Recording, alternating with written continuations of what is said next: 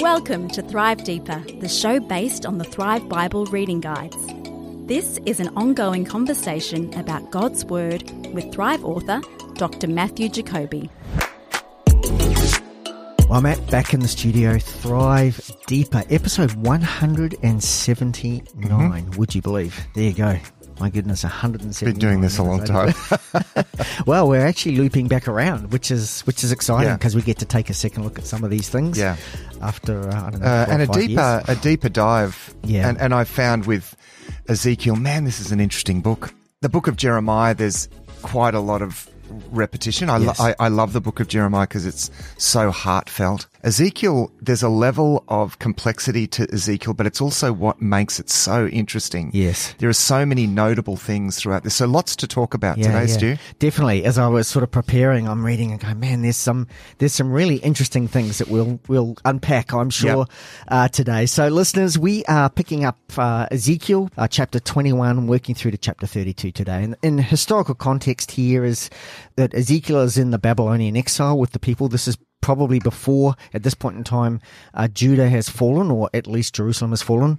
At least Ezekiel doesn't know that. At this point in time, we would understand. But he's prophesying about the judgment that's coming, and the judgment that's going to come not only to Jerusalem, but ultimately through this passage about the judgment that's going to come to the region and to all the nations of the known world, really, at the time. But also insights into God's plans for restoration for the nation. And the oracles of restoration are really going to begin in the second half of the book. At this stage, we're squarely in the lead up to the final destruction of Jerusalem. So there's been, the Babylonians have come in now already a few times, and they have spared the city, but the final destruction, the final stroke, is going to be this siege, and then the final destruction in 586 BC. And remembering that Zedekiah had been appointed by the Babylonian king, but then he decided to rebel after about 10 years, I think, and this is where the final kind of, the Babylonians had enough. Nebuchadnezzar was coming in, and as you say, this was where we're at right at this point in time. So Nebuchadnezzar, and this is something that was evident we picked up on this theme, Stu, when we looked at the book of Jeremiah. Nebuchadnezzar throughout is seen as a sword in the hand of God. He is the sword of God's judgment. It's interesting here in chapter 21 that he says, I will draw my sword from its sheath, that's Nebuchadnezzar, and cut off from you both the righteous and the wicked. And it's interesting again to note this corporate way of thinking that everyone is affected and the people are treated as a whole. Now, Ezekiel's already dealt with the idea that we're not suffering for each other's sins, but there are corporate consequences. Yeah. So even though there's not corporate guilt in one sense, there are, however, corporate consequences. And we'll see this as we go through this. Absolutely. In other words, it matters to everyone how anyone else's, what everyone else's do does actually matter, because God wants to treat his people as a whole.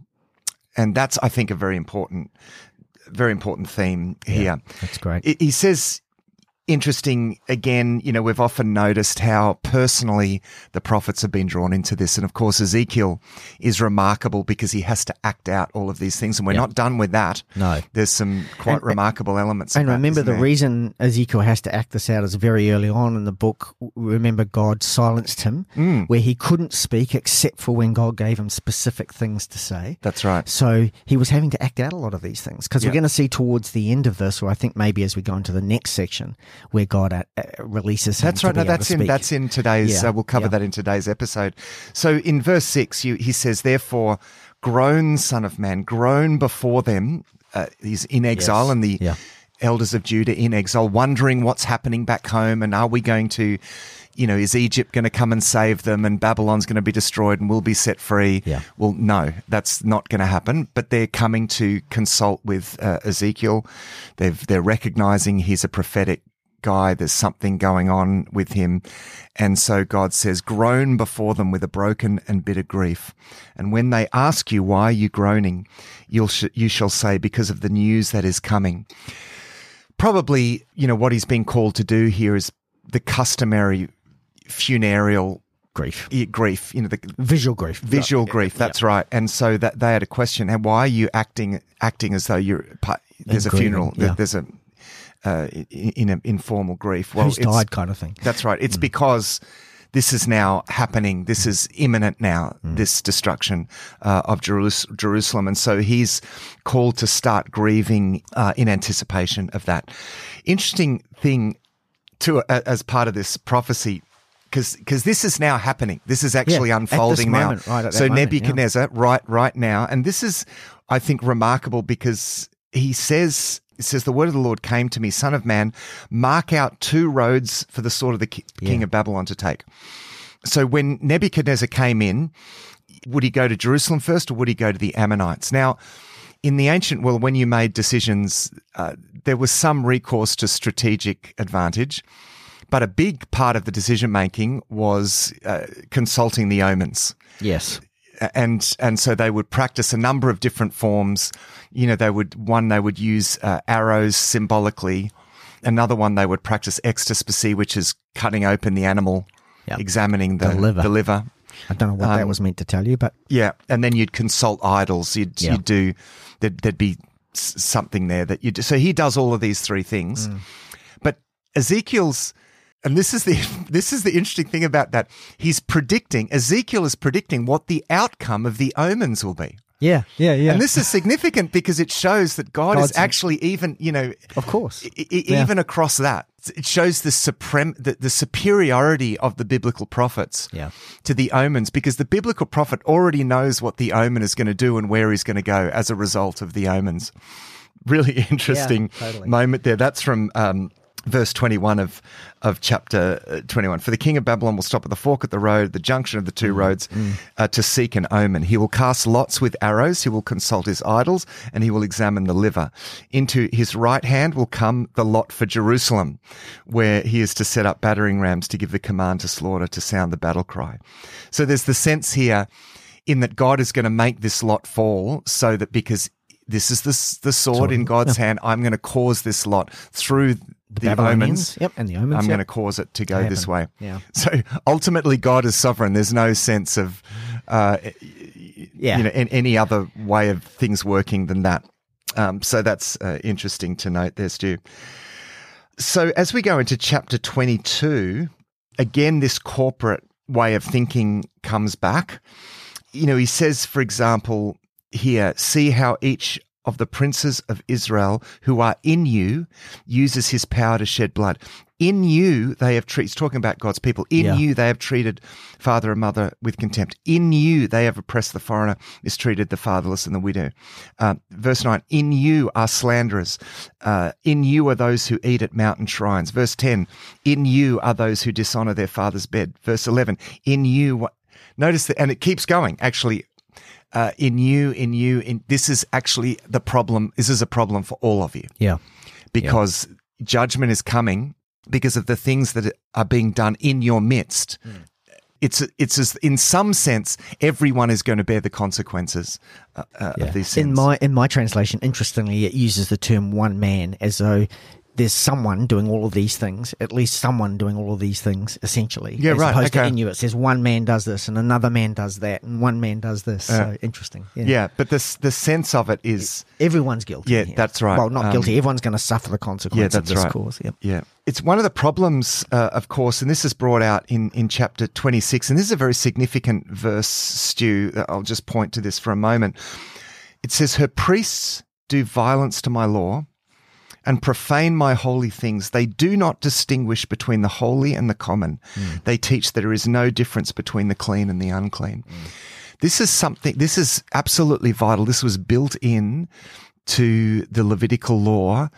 God was training his people constantly to distinguish between the common, the profane and the sacred and the profane. Yep. You make sure you tell the difference between those 2 things, because he was calling them to be separated out. You are a holy people to reflect a holy God, and so be separate and get used to recognizing some things are sacred.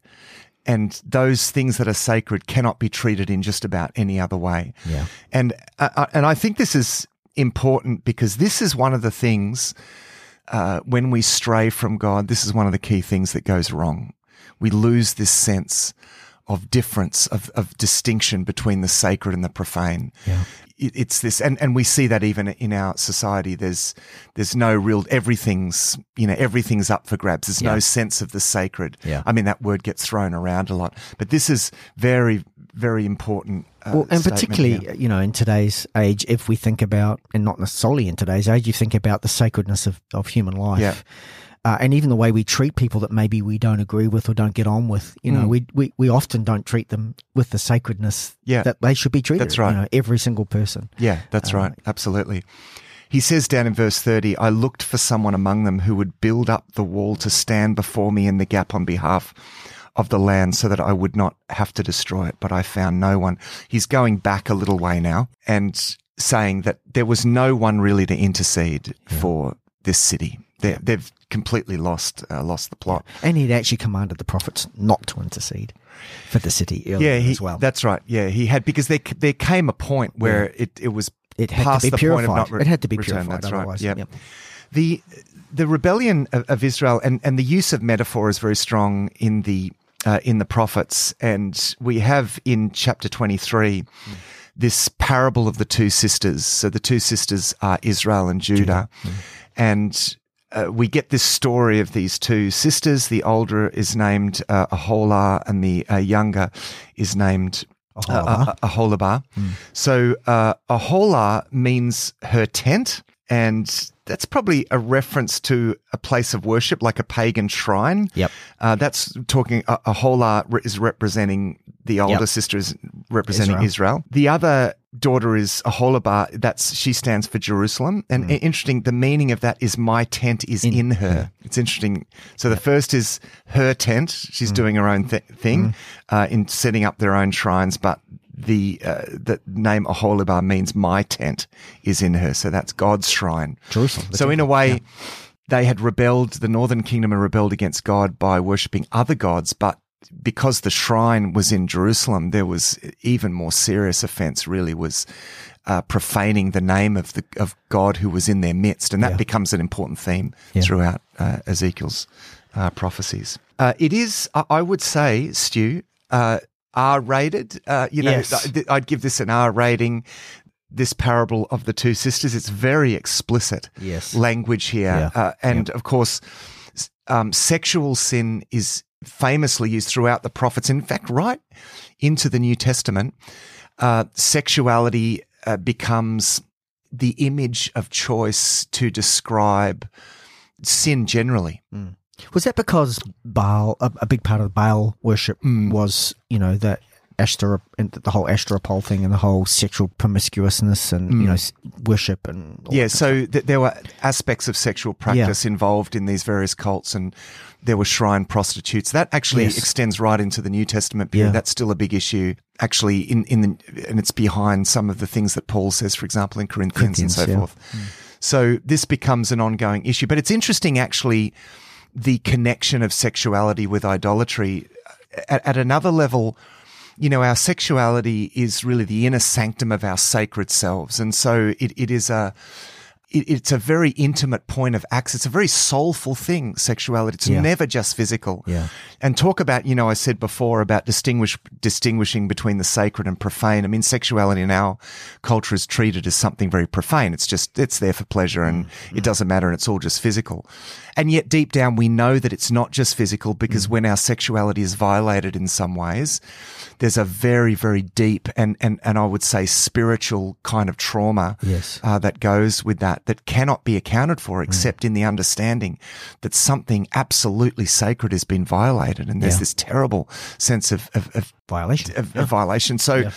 So the connection between sexuality and spirituality throughout Scripture is a very, very close one. And it's often, some of the most extreme forms of shame that, as a pastor, that I know that people carry often relates to sexuality, because it really goes very deep. And so you see that connection here in the way that their rebellion is described. It's described in very sexualized terms. And that's customarily the way that it's done, because in a sense, what he's saying is that this idolatry has gone to the inner sanctum of their lives. This is what, that the idols have gained access to a place in their lives that should have been reserved for Yahweh God alone. So that's the idea of a very, very explicit description of this. And of course, down in verse 31 here, we have this mention of this cup, that because of all of this, God is going to hand her the cup of God's wrath. It's a customary way of depicting your just deserts. So because Israel had already drunk the cup and Judah hadn't learnt from Israel, they were now going to drink the same And that's cup. the issue here, that the younger sister had not learned from the older sister, and so now the cup is being handed to her. And of course, I point this out because of, in the Garden of Gethsemane, famously, Jesus has this cup in mind. And he said, if it is not possible for this cup to be taken away unless I drink it, may your will be done. And of course, Jesus took the cup of our just deserts, as it were, and he takes it, for us. And so that imagery there, we've seen, we see it in the other prophets, but we see it here again in Ezekiel. In chapter 24, now we have this marks the beginning of the siege of Jerusalem. So and this is given a date. In the 9th year, in the 10th month, on the 10th day, the word of the Lord came to me. Son of man, record this date. So this is 588 BC. The siege is going to end in 586 BC. The final destruction of the city is going to happen in 586 BC. So record this date, this very date, because the king of Babylon has laid siege to Jerusalem this very day. Now, remember, it took there's no phone lines. Oh, this is what's going didn't on. have email back in those days. That's right. Messenger. No, that's right. So it would take often months for this message to get back to that distance, right? So he says, mark the day. And the idea is so that it will be known that you've told it well. So because a messenger is going to come, and the messenger is going to come and say, on this day, Jerusalem was laid siege and after the destruction. And so he says, mark the date so that you know that this has all been predicted. Which means everything else that Ezekiel has said also can be trusted. Exactly. That's right. So we have a prophetic act. Put on the cooking pot, put it on, and put into it pieces of meat. So the pot represents Jerusalem, the meat represents the inhabitants. Bring it to boil. It's basically a way of saying things are now heating up, right? The people in Jerusalem is no longer a place of safety and salvation. It has now become a pot, a boiling pot.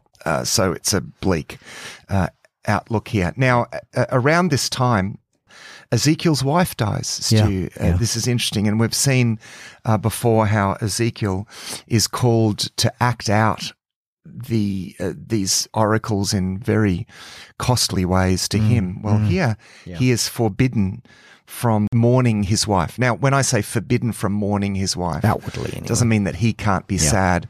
He is forbidden from observing the normal customary mourning activities that would happen for about a month. So it was always a communal thing. So the community would come together, and Ezekiel and his wife were very connected into the community. So imagine someone, even in our context, something like this would cause a stir. But in that context, when the death of anyone prompted this customary mourning and so forth, to not do that. That would grab everyone's attention pretty quickly. That's right. And interesting that refers, because if you remember earlier, God had told him to groan, which was the outward sort of expression of grief for what was going to happen at Jerusalem. Now he's saying you can't groan. That's right. You have to not even show, and as you say, all the other customary tradition. So, it's interesting, isn't it, that he has been told to observe, in anticipation of the destruction of Jerusalem, observe the customary mourning. And now that his wife dies, no, because the people in Jerusalem are not going to have a chance to mourn. They're not going to have a chance to bury their dead, because you would bury your dead outside the walls of the city. They're not going to be able to do that. So there's not going to be any funeral stuff going on here. And also they're going to be taken into exile before they can bury their dead and so forth. So, I mean, so Ezekiel's that's what actually this is about. feeling the consequence for himself personally of what's going to be happening. That's for right. Those in So he's Jerusalem. told, as when he was told to observe a near starvation siege diet, Stu, for about a year. Now he's being told to go through this same deprivation, not being able to mourn his own wife. Yeah. And this, again, is going to get people's attention. I mean, this is enormous what's happening here and very impacting for the people back then. There's a tragedy in verse 21, Stu. Say to the people of Israel, this is what the sovereign Lord says, I'm about to desecrate my sanctuary, the stronghold in which you take pride, the delight of your eyes. And they would never have thought that this would happen. Yeah. Surely God will save his temple. Yeah. And in fact, it was unusual for conquering armies often to tear down places of worship around this time because they were superstitious enough not to mention that. You tear down the walls and Everything but. Yeah. yeah. And Nebuchadnezzar would not have done this except that it had just gotten to this place where the whole thing was ridiculous and they were rebelling against him so many times over and over again.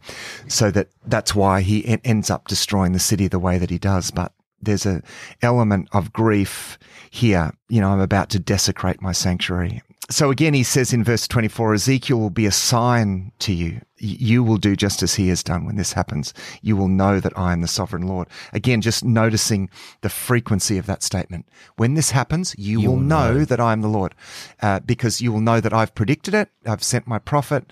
You better know that I am God over everything, even what's happening there, what's happening here in Babylon. And what's going to happen. And soon, and in the next chapter, what's happening in the nations. Yes. So now we have oracles against the nations. Chapter 25. Yep. That's right. And it's interesting that he says there that you still have the repetition of this formula because it says, when I inflict punishment on, Ammon and Moab and Edom, then they will know that I am the Lord. Yeah. So they will know that I am the Lord too. And Philistia as well. So that's the big theme that even works through there. So that they would know that it's not their gods that are ultimately in control, that Yahweh is God above all the gods. With all of these oracles against the nations, and that's what we get here now. Again, this can be, I think, for people difficult reading because what's all this, what's the point of all of this? Well, the point is that Yahweh is showing his sovereignty. They are going to be punished. The whole land is going to be punished. It's not just Israel and Judah. There's this general judgment that's coming upon the land. And particularly those around Israel, they had rejoiced. God knew we would be rejoicing in Israel and Judah's downfall. Yeah. Interesting, there's 7 nations that are listed here. The sense of completeness, it's done. Yeah. And the idea here is that this judgment is coming upon these 7 nations. And normally, remember the situation in Egypt during the Exodus. So Egypt was judged, but the punishment passed over the Israelites. Yes. But now the judgment does not pass over the Israelites. This is the key thing here. Right. So he's saying it's not just coming on you. It's not just about you. Judgment is coming on that part of the world. Yes. And you are not going to be spared. That's the key thing there. And there's a focus here on Tyre, on the Phoenicians, which is Tyre and Sidon. Yep. Tyre and Sidon were both Phoenician states, and I'll say something about the Phoenicians in a moment because it's very important. And Egypt. So we have long sections here. Why the focus on the Phoenicians and on Egypt? Because they actually withstood that initial incursion. So when Jerusalem was destroyed during the same campaign, the other nations, Philistia, Edom, Moab, and Ammon, were all destroyed as well. But Tyre and Egypt still hold out. And so there are these prolonged oracles for them so that people know that they're not going to miss out. They're not going to miss out. You know what I mean? Because, they're standing tall and proud. Oh, look at us. We've been able to withstand. Yeah. And they were probably incursion. 2 very powerful, other than Babylon, 2 of the other most powerful certainly Egypt. Tyre was probably more known as the commercial hub of the world, really, the known world at the time. But certainly both of them very significant nations and cities. Yeah, that's time. Right. Yeah. So it's worth saying something about them. So the Phoenicians, this is Tyre and Sidon. Yep. Now it's Mark chapter 7. there's a story about a Syro-Phoenician woman who expresses great faith. The story is recorded in Matthew chapter 15 as well. So she's from that, from that sort of area. Yep. So Tyre and Sidon are two Phoenician states. The Phoenicians were so powerful because they were merchants, shipping merchants. They were shipbuilders and famous sailors. When Jonah fled from the Lord, it was in a Phoenician ship that he went from Tarshish. So this is an enormously powerful nation state. Tyre was built just offshore. It was like an island city. So very defensible, a little bit like Florence. Well, there were two parts of it, wasn't there? There was the Tyre Island, which was pretty much a walled island. Then there was the inland, on land, and that really just was there to supply water and supplies to the walled city, which was on the island. Interesting also, Tyre was where Jesus went when the Jews just weren't going to be listening, and he goes to Tyre and spends 7 days, I think it is, or 7 nights with his disciples in Tyre. Yeah, that's right. So. Yeah, and it's interesting that, because it's the Phoenicians were referred to as Canaanites, actually, when it talks about Canaanites, because the Phoenicians were the most powerful of the Canaanites, arguably the sort of ruling presence in that region. So Canaanites is often used in the Bible to refer to all of the people west of the Jordan. But actually it was the Phoenicians that really were. So that's why in Matthew 15, this Syro-Phoenician woman is also referred to as a Canaanite woman. Right. And it's interesting that she becomes, the two great examples of faith in the Gospels during the ministry of Jesus are the faith of the centurion, the Roman centurion, right? Yeah. And the faith of the Syro-Phoenician or Canaanite woman. Yeah. So even in those days, so this was the woman whose child was, or I think it was her son, was suffering from a really severe illness, and Jesus came and healed. Yeah, that's right. The other interesting thing about Tyre, which I did a little bit of research on this because I'm reading through this passage and going, man, Tyre gets a lot of attention here. Yeah, it does, yeah. And we'll come to a number of the reasons, but the interesting thing I discovered was a lot of its wealth was actually produced from exporting purple dye because it was very rare. And they knew how to make it, and could make it, had the resources to make it. And of course, purple then became, because of its rarity, known as the royal colour. Yeah. And of course, Jesus had a purple robe put on him by Caesar at the point of his crucifixion. And so purple was, the whole colour, purple was a big income earner for the city of Tyre at the time. So, and massive trading kind of city. Solomon was quite closely connected with Tyre. He was quite dependent upon them. This became a problem for Solomon. The cities of Lebanon that went into the temple. That's right. Via Tyre because they had the ability to ship them. Exactly. Yeah. And a lot of his trade was, he was utilizing their ships and their sailors for his trade, even right down in the Gulf of Aqaba, which is right down south. Yep. And even there were ships from Tyre that were shipping his copper and so forth. So this becomes an issue, of course, that alliance in Israel becomes an issue because they become so dependent on the Phoenicians, on Tyre and Sidon, that this is why Jezebel is a Phoenician princess, and she really holds sway over Ahab. So the most famous kind of evil, one of the most famous evil people in the history of Israel in the Old Testament, Jezebel, is a Phoenician as well. So they established. They were also the great colonizers in the ancient world. So they originated out of the area of Canaan, and then they they established the city of Carthage, Cyprus. They went right. They had colonies in Spain as well. So they went all over the place. These guys and Baal worshippers. Baal worshippers. That's right. So this oracle is against this city of Tyre, which when Nebuchadnezzar does come against, so they don't get off scot-free as he prophesies. And he's using all of the standard prophetic language here. And what happens eventually is that there's a siege. Because they're an island, he doesn't get in as such.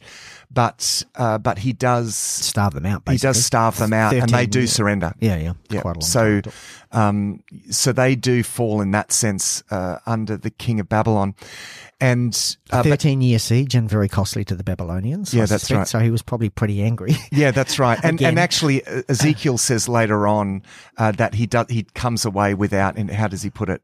spoil or no without any payment spoil. for the wages. No payment for it. Yeah.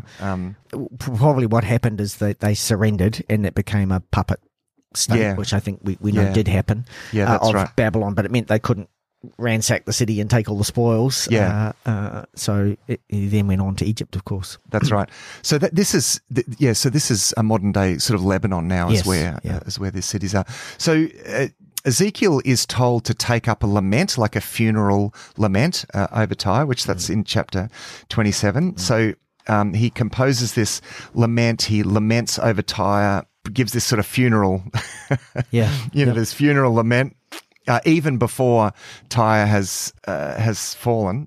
And then we have this interesting section in chapter 28, which is a prophecy against the king of Tyre. And it's really against the pride. And here, Tyre as this very, very powerful group and colonizers as well. So going out and conquering other places. And taking Baal with them. That's important. Yeah. And so they are, so Tyre is indicted for this godlike pride in right at the start there in chapter 2, verse 2 of chapter 28. In the pride of your heart you say, I am a god. I sit on the throne of a god in the heart of the seas. But you are a mere mortal and not a god, he says. Though you think you are as wise as a god, are you wiser than Daniel? Interesting. There's another reference to Daniel, who was renowned for his wisdom. Is no secret hidden. So he's speaking to the pride of Tyre, and then he says, "Take up a lament." Having lamented against Tyre itself, he says, "Take up a lament concerning the king of Tyre." Now, the interesting thing about this section, this is from verse 11 onwards, Stu. Is the way that it actually references Genesis 1 to 3. Yeah. And there's not really much in the scriptures that directly references those earlier chapters. It definitely sits in the background.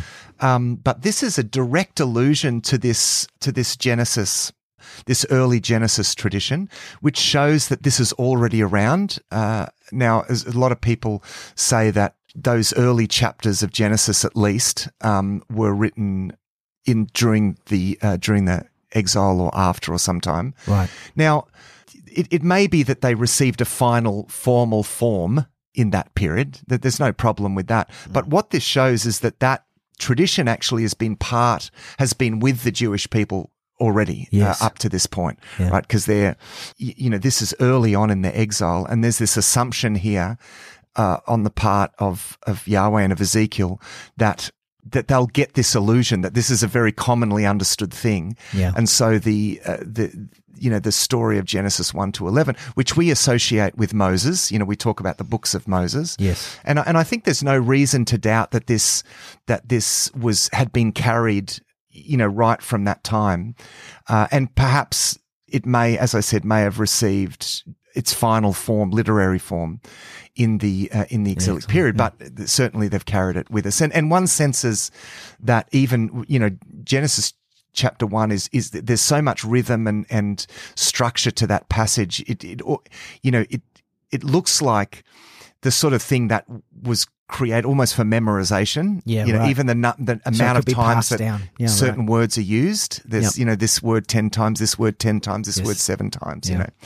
So it was a very core tradition. But it's interesting that tradition is actually now referred to here. So with respect to the king of Tyre. So Ezekiel says, "You were the seal of perfection, full of wisdom and perfect in beauty. You were in Eden, the garden of God. Every precious stone adorned you: carnelian, chrysolite, emerald, topaz, onyx." Now, when we think of precious stones, particularly, we think of the breastplate of the priest. Yes. There's some perhaps allusion that there was like this priest-like role or authority given to human beings in the garden. On the day you were created, they were prepared. Now, it goes on to say in verse 14, though, "You were anointed as a guardian cherub." You remember the cherub in the garden with the flaming sword? That they had a guardian role. Right. For so I endure. You were on the holy mount of God. You walked among the fiery stones. So garden and mountain sort of go together. In fact, we could probably see the Garden of Eden almost as what would later be seen as almost like a mountain shrine. The Garden of Eden was this sacred space, and sacred spaces were often subsequently on mountaintops, which was seen to sort of overlap with the heavens in the ancient way of thinking. So the mountain of God is another way of speaking of this sacred space, the Garden of Eden. It says, you were blameless in all your ways from the day you were created till wickedness was found in you. And then he says, so I drove you in disgrace from the mount of God, and I expelled you, guardian cherub, from among the fiery stones. Your heart became proud on account of your beauty, and you corrupted your wisdom because of your splendor. So I threw you to the earth. I made a spectacle of you before kings. By your many sins and dishonest trade, you have desecrated your sanctuary. So I've made fire come out from you, and it consumed you. So there's this sense that the judgment was already within. And now, what do you think, Stu? When you read this, you think to yourself, "Hang on, who are we talking about?" Yeah, here? that's right. Are we talking about? This doesn't sound like it's talking about the King of Tyre. It sounds like at first it's. Sounds like it's talking about Adam and Eve, and then it sounds like a guardian cherub. And from the intertestamental period, even through to the early church period, this was interpreted as talking about Satan, essentially. Or Lucifer before Satan. Well, Lucifer, that's right. Essentially before Satan, in a sense. So this fallen angel. Yes, correct. So this is the thing, that there appears to be this tradition about this, that we don't have the information, apart from Genesis, of course, we have Genesis. But there seems to be another tradition out there, or some framework in which this was understood. And I think this is characterizing the King of Tyre with this demonic pride that we see both in Adam and Eve, but also in Satan himself. And we would identify, well, not everyone does, but I certainly would identify Satan with Lucifer and the devil and so forth. I think there's a pretty consistent sort of identification throughout the scriptures. We also see a little bit of a reference maybe to this in Job 1, where it says, God gathered and Satan came amongst the people. Where have you been? I've been, on the earth. So it's like, it is interesting, because it's like in this reference in Ezekiel, whoever this is in heaven, a bit like Satan was that's right. in Job's situation. Yeah. So it's now there are some people that say that that the Satan there is like a kind of an accusing spirit or something. But I mean, I think the best way to understand this consistently is to see this as, as essentially the same, identifying the same being, the same fallen angel. I mean, it's hard to know for sure. But essentially, it's really about the sin and evil in the heart. That's right. Of the city. That's right. Reality. But this is the ruler of Tyre. This is who this is. That's right. So, but what's interesting is that it's referring to this, the Genesis 1-3 tradition to cast him. This is so his sin becomes an example of a universal human predicament. That actually has its origin in some kind of spiritual realm. Some kind of spiritual fall as well, like the fall of a guardian cherub who was thrown to earth. And all of that is together. It's all part of the same thing. Yes. So the rebellion of the King of Tyre as a worldly authority with a lot of power in cahoots with the sin of the original pair, because that affected everyone, and their sin in turn was in cahoots with the sin of this guardian cherub, Lucifer. So very interesting section there in chapter 28. Can I just allude to a historical thing that I found really interesting before we move in beyond that in terms of Tyre, because Ezekiel's prophecy talks about Tyre being completely destroyed. Yeah. In fact, it talks about the rubble of Tyre essentially being drawn into the sea.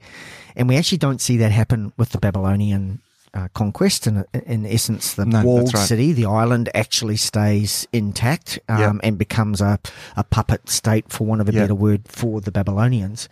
But 250 years later, Alexander the Great comes along, and he does totally destroy the city. And in fact, he destroys the land city first. So remember, Tyre was an island city, and then also part of it was on land, like a suburb, I guess.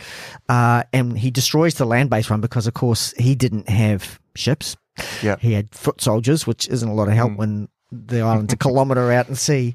But in destroying that city, he then builds a land bridge across to this island by dragging, as Ezekiel says, your rubble and your rock will be drawn into the sea, by dragging it into the sea, and ultimately does completely destroy the island city of Tyre. So, what Ezekiel said in the end fully came to pass. Absolutely. Yeah. It's amazing what these ancient conquerors did. Yeah. I mean, the classic one, and we'll tell this story when we get to Daniel, is what Cyrus did to conquer the city of Babylon. That story is so full on. Yeah. But we'll get to that. So the interesting thing is that Tyre was never an island again. To this day, it's now a peninsula. Yeah. Because of the works that were done by Alexander the Great, and so as it says, it will never exist again. Well, it doesn't. But their currency. Tell us about you were. Yeah, well, I also currency. discovered that the currency, because Tyre was such a major trading partner, and that continued for quite some time. The shekel was actually the Tyre currency that was, and it had the image of Baal on it. And in Jesus' time, the shekel that's referred to, both the shekel that Judas would have used or would have been paid to betray Jesus, but also the temple tax in Jerusalem was collected, had to be converted into the shekels. So when Jesus is casting out the money changers in the temple courts, where essentially there, as everyone's coming, they're trading there or transferring their Roman currency potentially into shekels, those guys are actually providing Tyre shekels with Baal's image, or not Baal, what was this, the Baal, Melgart, I think it is, this image on it. So just interesting how all these things tie together, isn't it? It is. It's very interesting.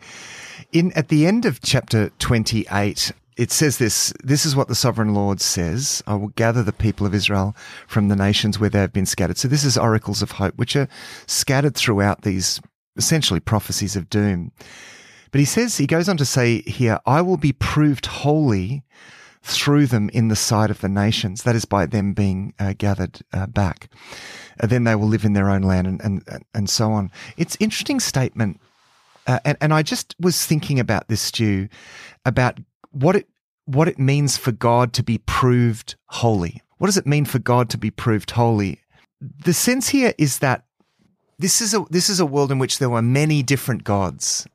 And what is the consistent thing that God wants people to know, and this is also what comes out of this repeated phrase throughout the book of Ezekiel, then they will know that I am the Lord, is that God doesn't want to be identified with all of these other gods. I'm not a spiritual being like this. Don't treat me like another god. I'm absolutely distinct and above and transcendent. That there is the vast, infinite difference between me and these other gods, which are really not gods. I mean, the idols in this, they're not really gods. It's not denying that there are some spiritual entities perhaps behind these, but there's this consistent message, particularly as comes through the Psalms, that Yahweh is far above all other gods. Psalm 98 and so forth. He is far above all other gods. So that's what it means for God to be proved holy. It means that he is transcendent and distinct from any other spiritual beings, far above and in complete sovereign control of everything. So my translation again, just when I gather the house of Israel from the peoples where they are scattered and demonstrate my holiness through them in the sight of the nations, they will live in their own land, which I gave to my servant Jacob. Yeah, that's right. Yeah. So it's almost like I'm true to my word. Yeah, exactly. Yeah, that's right. So you're reading from the... I'm reading from the CSB. Which is now... the Christian Standard Bible. Yeah, it's now the Christian Standard Bible. I'm reading from the NIV. That actually rates really well. I was reading some ratings of translation, and the CSB? The CSB actually rates really well. Anyway, that's just an aside. Talking about translation. So we move into chapter 29, and now we have all of this material about Egypt.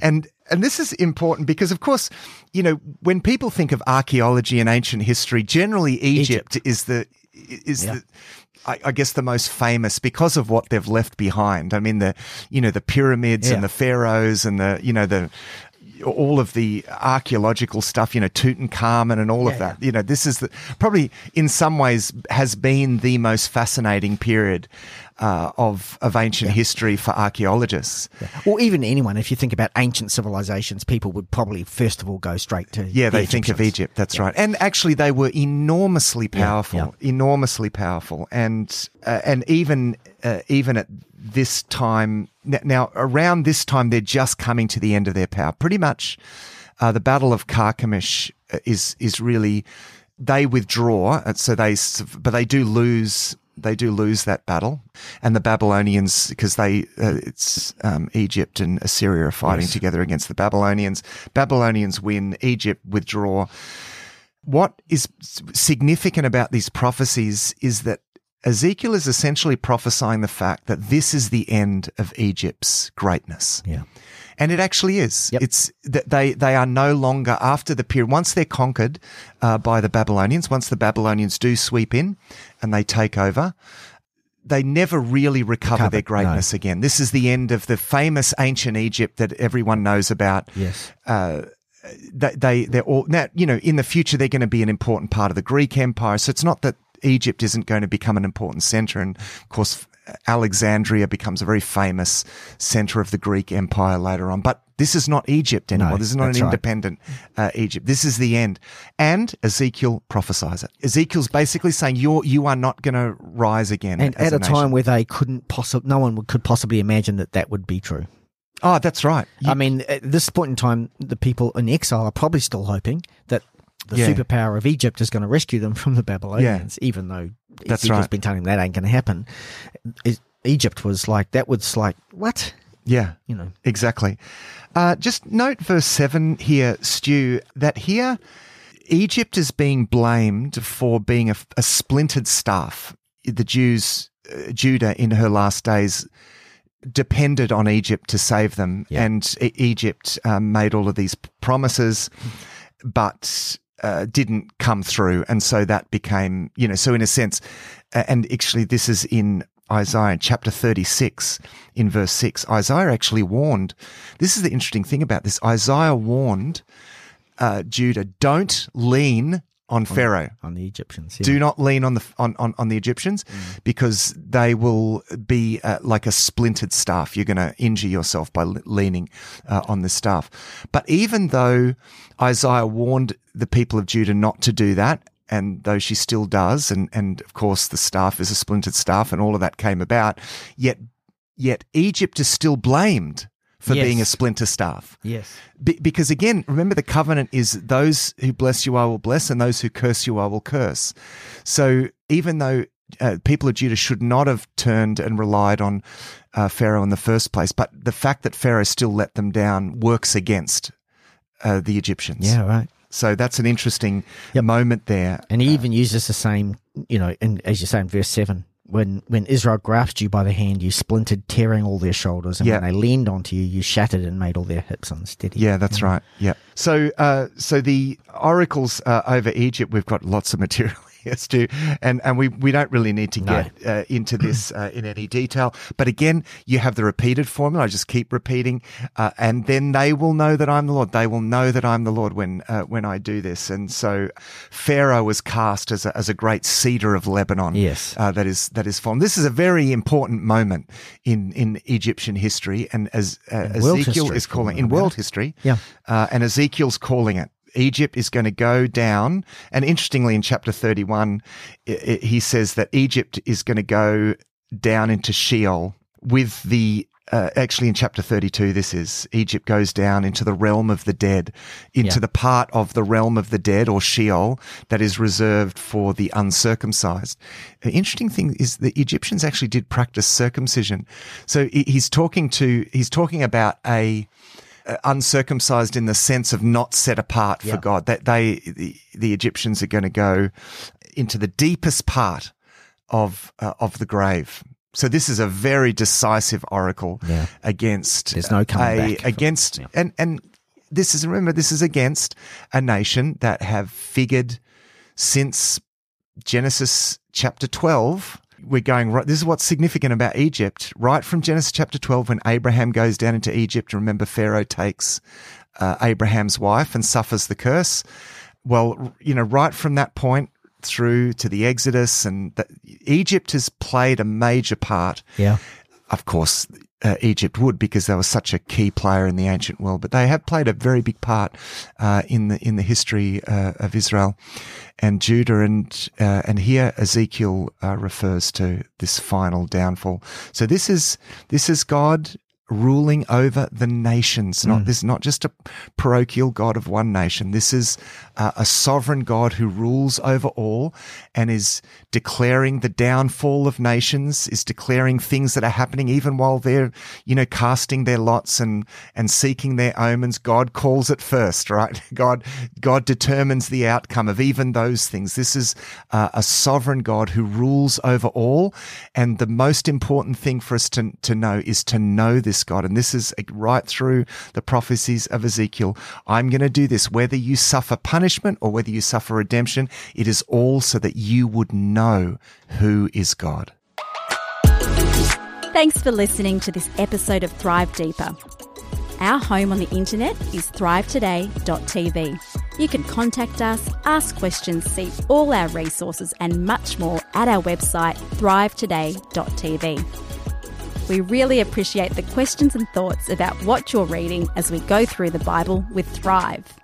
Until next time, our prayer is that these shows will inspire you to go deeper and thrive.